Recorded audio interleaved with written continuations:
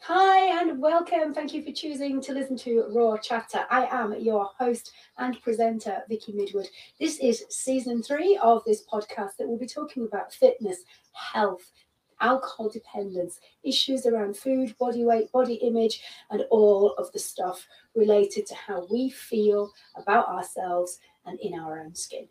I do hope you enjoy these episodes, and I would love you to comment and connect with me on social media. If you get the opportunity to drop me a line, I'd also love to hear from you. It's Vicky, Vicky, at vickymidwood.com. Enjoy the episode. Hey, and welcome to Vicky Midwood here. I am your host on Raw Chatter, and today I am talking about bereavement and self-soothing with food or alcohol.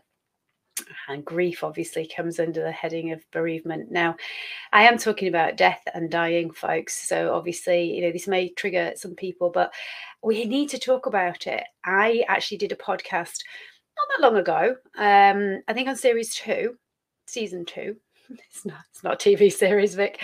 On season 2, with a wonderful lady who is involved in death cafes, and it's a subject that we need to, I believe, discuss more, and particularly how we manage bereavement, the loss of a loved one. That's what that term means. Now, we all are going to deal with losing somebody or something. It could be a pet, or it could be, and this is the angle that I'm coming from to some degree, a habit that we have become very attached to, that we believe we need to keep on going. In other words, an addiction. Because letting go of an addiction and changing our complete identity can often feel like a bereavement or a loss. And we can almost go through the grieving process. And I have shared this on my blog.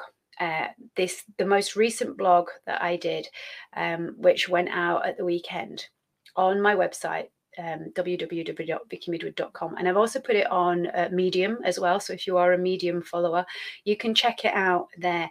It's titled Bereavement, Boozing and Self-Soothing, because they often do go together. Now, I'm not going to regurgitate the blog because I want you to go and read it. The point of doing a podcast is for just to share something a little bit different for you.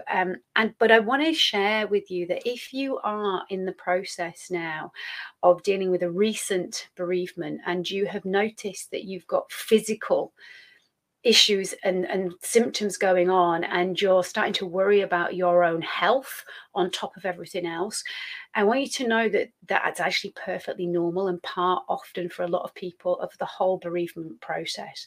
There are physical issues that we often feel, like complete lethargy, lack of motivation, just feeling like you're coming down with something, or maybe you actually do pick up a cold or a virus, and because your immune system can be compromised, and knowing that these symptoms are unfortunately often a part of the grieving and the bereavement process, I think is important, because otherwise it feels like just something else for you to handle.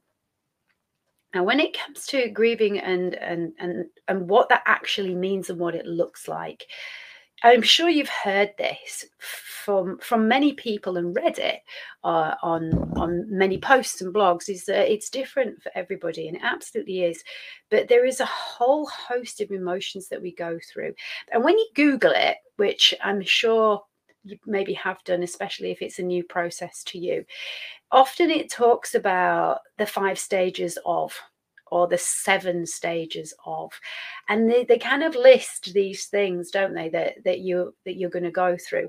And there's this belief system that I had originally, and I know that when I've spoken to other people about this, they have it as well, that you're going to have these symptoms in order, and they don't appear in order. That is not how it works. So there can be disbelief, there can be shock, there can be anger, there can be fear, there can be upset and sadness and resentment, and there can be so many different emotions, but they don't come in order.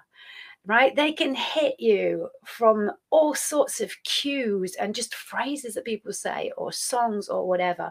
And this is where you need to allow yourself some compassion. Now, for me, I didn't actually understand what grief was and or how to do it. What did it really mean? I understood I had lost a pet. I had, and that's a word again, a term that, I don't like it. As you heard in what I shared last week when I was talking about the book launch, I did say that I was going to be talking today about grieving and bereavement and boozing and addiction and picking up food and alcohol to help us to manage our feelings and cope with it. But what that word lost, I always think it's a wrong kind of word because it almost, I feel it's almost like we're talking about a bunch of keys or a wallet. I've lost somebody. They're not lost. We haven't lost a person or a pet, right? They're just no longer in their physical form. This is my belief on this planet. But everything that we shared and every part of the memories and the experiences that we had when they were physically here on this planet we call Earth, right, is something that you have got in your memory banks. We've got photos, you have got the memories of so many times that were fun and joyous, that they drove you insane, that they, the good and the bad. We've got the lot. So what have we lost? Well, I don't like that term and I'm not going to use it. So when somebody leaves their physical body, that's the terminology I like to use. I didn't really know how to respond or how to react. And the reason for that, hindsight's a wonderful thing, but the reason for that is because I recognized that I'd not had anybody really kind of explain or help me to know how to do it. So I found a dead cat. That's the first experience that I had of an animal dying. Was I found it dead, actually lying on the top of a boiler underneath the shop that we used to have, and I thought it was asleep, right? And it wasn't. Recognized that it was dead, and it was overwhelmingly a feeling of sadness that it was no longer alive and I wasn't going to see it running around anymore. But it wasn't particularly an in-house pet, and it wasn't a cat that used to come in and sit on your lap or sit by the fire and we could cuddle. So there wasn't that closeness. We had gerbils and they died, and I can remember that was an overwhelming sense of sadness, but also that we could get another one. And again, they're not like humans. They don't converse with you. So it's a different thing. Now, fast forward to a number of years later when I have had pets die, cats have died of illness. One got run over by a truck, and it was when we were when I was little, living in the same shop. And I can remember the anger at the brand of biscuit that was on the truck that ran my cat down. It was McVitie's. And I vowed, because of my anger and my shock and my disbelief, that I would never, ever, ever, ever, and I was a young kid, might have been about 6 or 7 at the time, never, ever, ever eat another McVitie's biscuit as long as I lived. And maybe unconsciously, that's my programming of why I don't do biscuits and I don't like biscuits. Maybe that is how powerful that was. I don't know. The truth is I've never been a biscuit fan, I don't think, to be honest, even before that. But it kind of would make sense if that made me even more adamant and reinforced this idea that I do not do those things. I share in my blog that phrase, I do not. And it's important that the language that we use is something that we are absolutely aware of. And I will talk about it in nearly every episode, because I cannot emphasize enough the importance of the words that we choose to use. And oftentimes people don't choose them, they come out automatically. And I'm inviting you to start being really aware of the words that you are allowing to come out of your mouth. right? And oftentimes we're not aware because it's so unconscious. It's something that is so automatic, you're not even aware of it. But if I can just kind of poke you into starting to be aware, then it's going to be beneficial for you and crucially for the people who are hearing those words, who are receiving them. But as usual, I've digressed. So for me, I got the anger side of things, and then I was angry more than anything, and I was cross that should happen, and the truck driver didn't even stop, and he wasn't even aware, I don't think. It was one of the people afterwards who told me that that's what had happened. Thankfully, I didn't see it, so I only know from being told sort of secondhand. But then I've had cats who have died, and it's been absolutely heart-wrenchingly, devastatingly emotional, because I had to make the decision to take them to the vet and end their life because I couldn't bear to see them suffer anymore. Now, there's a part of me wishes that we could do that with humans. When I saw my mum suffer as she did, and when she said to me she didn't want to be here anymore because she didn't have a life, if I could have done something legally, then I'm absolutely certain I would have gone down like a lead balloon, no doubt, with other members of my family. But I got where she was coming from, and as somebody living with bipolar, she wasn't living. And the bipolar story is a whole other thing, but people may know my thoughts and views on how my mum was treated, and it was abysmal. It was appalling, and I still think that in today's supposedly modern world, they still are not treating people much better, to be quite honest. There is a lot we don't understand about bipolar, but there's a lot that we do. But the methods and the help being offered is just so far behind. I'm not going to get on that particular subject. Suffice to say that it was heart-wrenching to have to make that decision and to walk away from the vets and know that that was it. And so you see the space where they used to sit, and you think about the things that they used to do and their little quirks and foibles and what have you. Well, it's not different for human beings. I know pets can't talk to you, but you still have memories and you still have thoughts. So when somebody is judging or telling you how to grieve or what you should be feeling or whether you should be over it by now, I want you to just kind of let it wash over you if possible, because it is your personal process. One thing that is important, though, is to not let it completely take over your life. And when my mum died, it was a relief. We didn't know exactly when, but we knew that she was ill. But having said that, we had been in a scenario many years before where we'd all been called into a room in the hospital as a family and been told to prepare ourselves for the fact she was in a coma, that she would probably not come out of it. Well, she was a hell of a strong lady physically, and she did. Much to the surprise of the doctors, she did come out of it, and she lived for quite a long time afterwards as well. Potentially, I think she wished she probably hadn't, but we knew that she had had multiple chest infections and she was in a lot of discomfort, and it was horrible to see.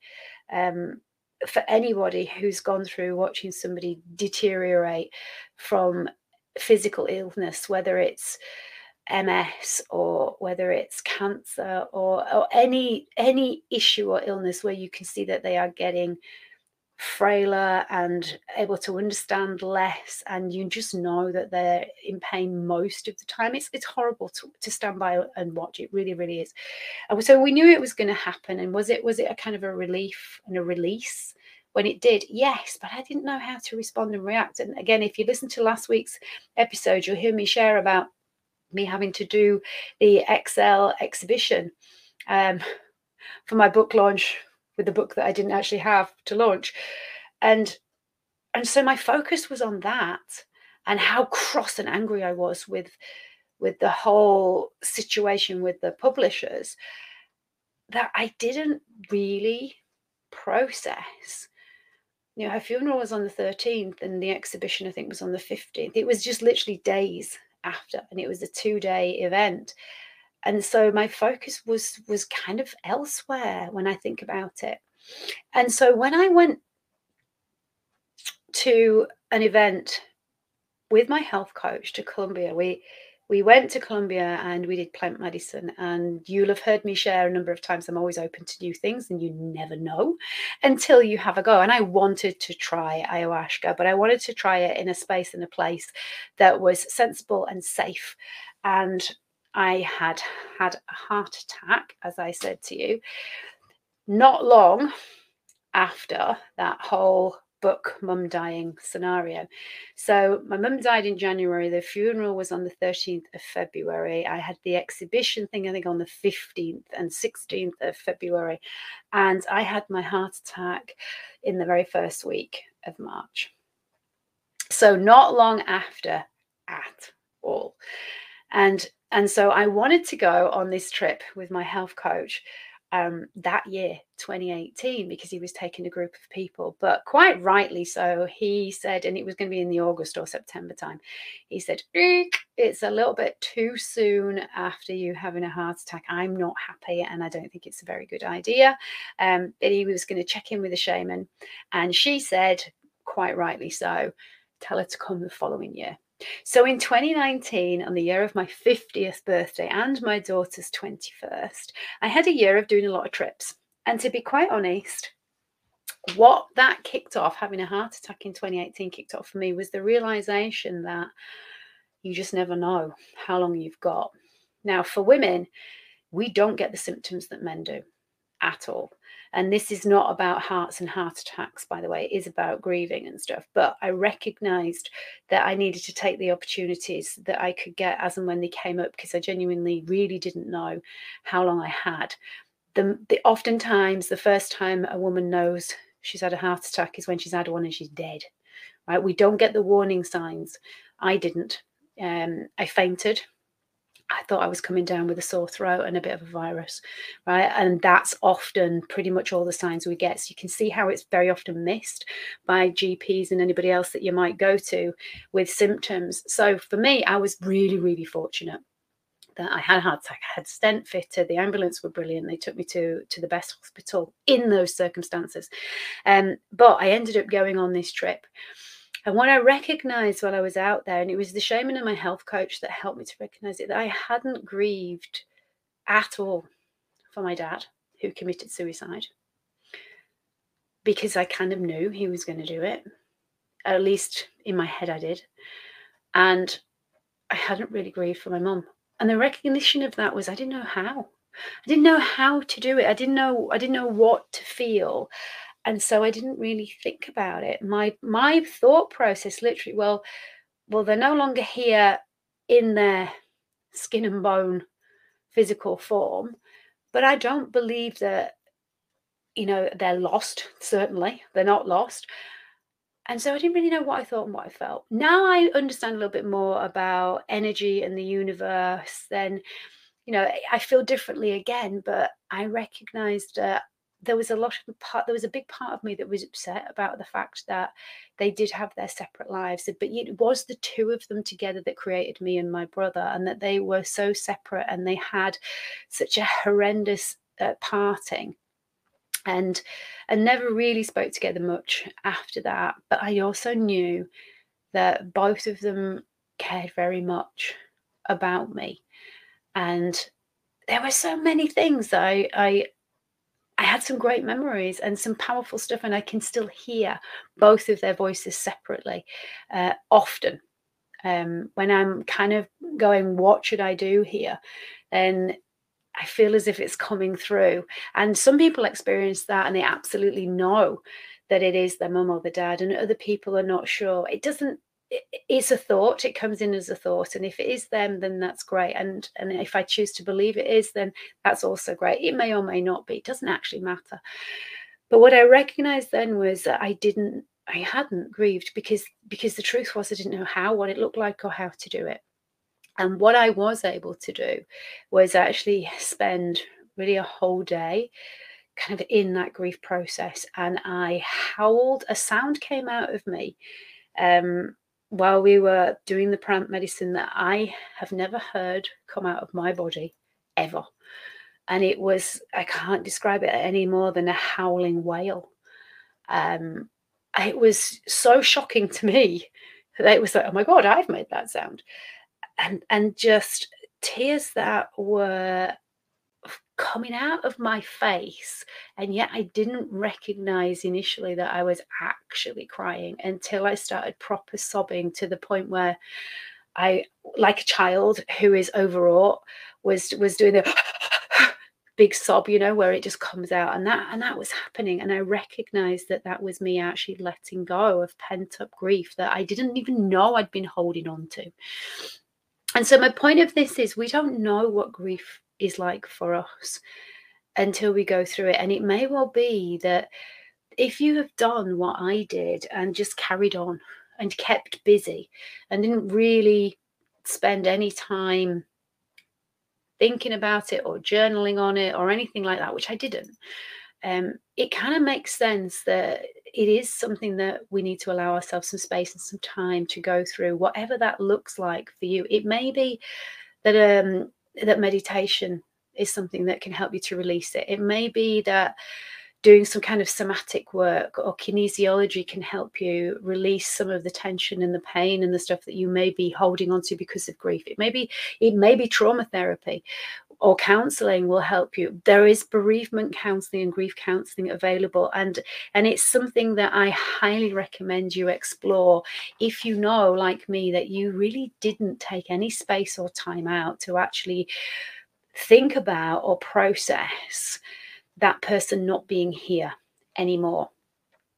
And one of the things I do know, and it comes up a lot, is that often we turn to substances to help ourselves cope with the emotions that feel like you're on a roller coaster. And I shared this in the blog, and I'm not going to regurgitate the blog.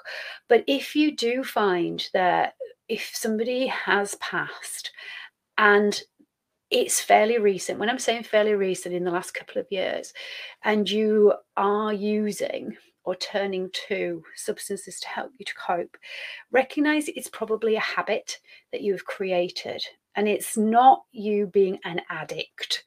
I think it's really important to differentiate between the two. That coping mechanism, when we have emotions that are new, and they do literally come, almost in waves in those first couple of years, particularly, then recognize that, once you have realized that that's what they are related to, you can change things. And it's not as hard as you think. But it's really important as well that we don't allow ourselves to become a victim to the grief, because it's important that we continue with our lives. They are no longer here with us in their physical form, but we are still here. And there are people who we are important to. Even if you may feel insignificant, I can guarantee you that you are important to somebody or something. It might be an animal or a pet, or it may be something that you've said in the past that has made somebody look up to you that you don't even know about. So recognizing that we need to grieve, and it's really, really important, but also recognizing that we must not allow it to completely take over our lives to the point where we don't actually allow ourselves to live our life, because chances are the person you are grieving did live their life. So if you are struggling, I highly recommend that you check out what is available locally to you in terms of bereavement or grief counseling and help. Talking about it is important. Look at death cafes. They are so, so helpful. And you get to meet other people who are going through the same thing as you. Just be aware that we don't want to hang on to it and utilize it as an excuse not to get on with our own lives.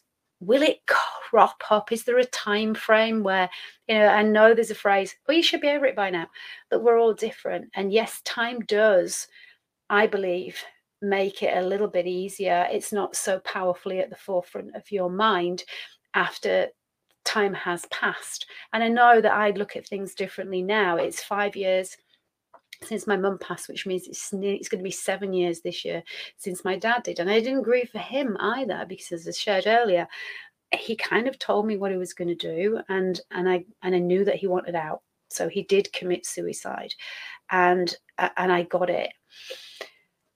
My relationship with my dad when he was alive was very odd. The last few years, it was very, very different. But while I was growing up, I was frightened of him. So my grieving for him was different completely to my grieving for my mum. But did I do it in the same ceremony when I was in Colombia? Yes, I did. And did it make a massive difference? Yes. But do I still have waves of emotion that I can only put down to grief? Yeah, I do, but it's okay, because I know that they are just that energy emotion. That's what emotions are. And they are signals that perhaps maybe I need to listen to. What is the thought process that comes along with that? Is there a message I'm needing to hear? Is there something that I'm needing to do to take care of myself that I've not been doing? It's usually a sign or it's a cue, and that's how I see it. To give myself a bit of space and a bit of time to process things and not rush, and thoroughly enjoy their memories and the things that you loved about them. So I hope what I've shared with you has been helpful. I've put some links in the show notes and in the description. If you're watching on YouTube, just go and check them out if you are struggling, or pass them on to somebody who you feel may be struggling.